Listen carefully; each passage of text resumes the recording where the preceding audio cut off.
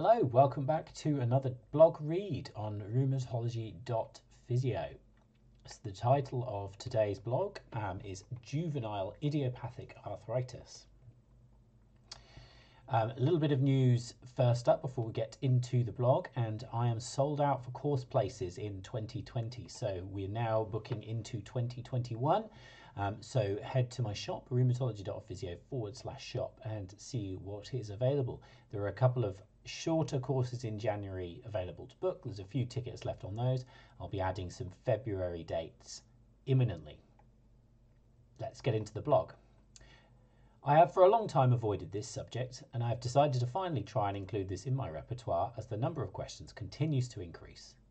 This is certainly an evolving area of knowledge for me, and as a result this is not complete, nor do I expect it to be free from errors.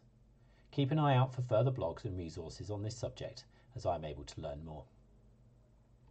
The thing that finally tipped me over the edge was attending the BSR case-based conference this October. It provided information in a way I was able to digest, and an understanding that these patients are going to arrive in our MSK clinics, and it's remiss of me to completely ignore their existence any longer, just because I find it difficult to understand. As usual, feedback is greatly appreciated, and any further reading for me, please do send it my way. Please remember, this blog is not a replacement for clinical reasoning, and if you are unsure, get advice. Introduction. Firstly, let's consider juvenile idiopathic arthritis, JIA, as an umbrella term for various types of arthritis that affect children. There are a few types that come under this term, much like the adult types of inflammatory arthritis. For the purposes of not blowing our minds, these are juvenile rheumatoid arthritis, JRA, juvenile spondyloarthritis, JSPA, both axial and peripheral, and of course juvenile connective tissue disorders, JCTDs, like lupus. Of course it's lupus, it always makes me regret my specialism. What we shouldn't do is consider these young people versions of the adult conditions. They present differently, and of course the assessment is rather different than adults. They occur across the spectrum of ages from very newborns to 18. There is some crossover, and some 15-plus-year-olds will develop more adult-appearing conditions. As with all things in medicine, there is no convenient hard line where suddenly they move into the adult diagnostic group. From what I have learned recently, you could do a lot worse than use adult symptomology to guide you, and it would probably catch some of those presenting to you. But that's not going to cut it in places like FCP clinics or more challenging presentations. Presentation. The good news is that inflammatory pathology presents like inflammatory pathology, even when it's in children. So all those things we have learned regarding red, hot, swollen joints remain true with synovitis. Past medical history, family history, and associated conditions remain the same as well. So we are still looking for other inflammatory conditions that will increase the risk of developing JIA. For example, uveitis, psoriasis, colitis. The less good news is the subjective nuance of symptomology is also the same, except in these scenarios it has to be gleaned from a child.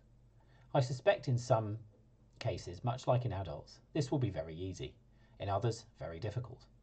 Really consider how you're going to ask about early morning joint stiffness, the effect of activity and rest, what happens at night, and other potentially affected joints.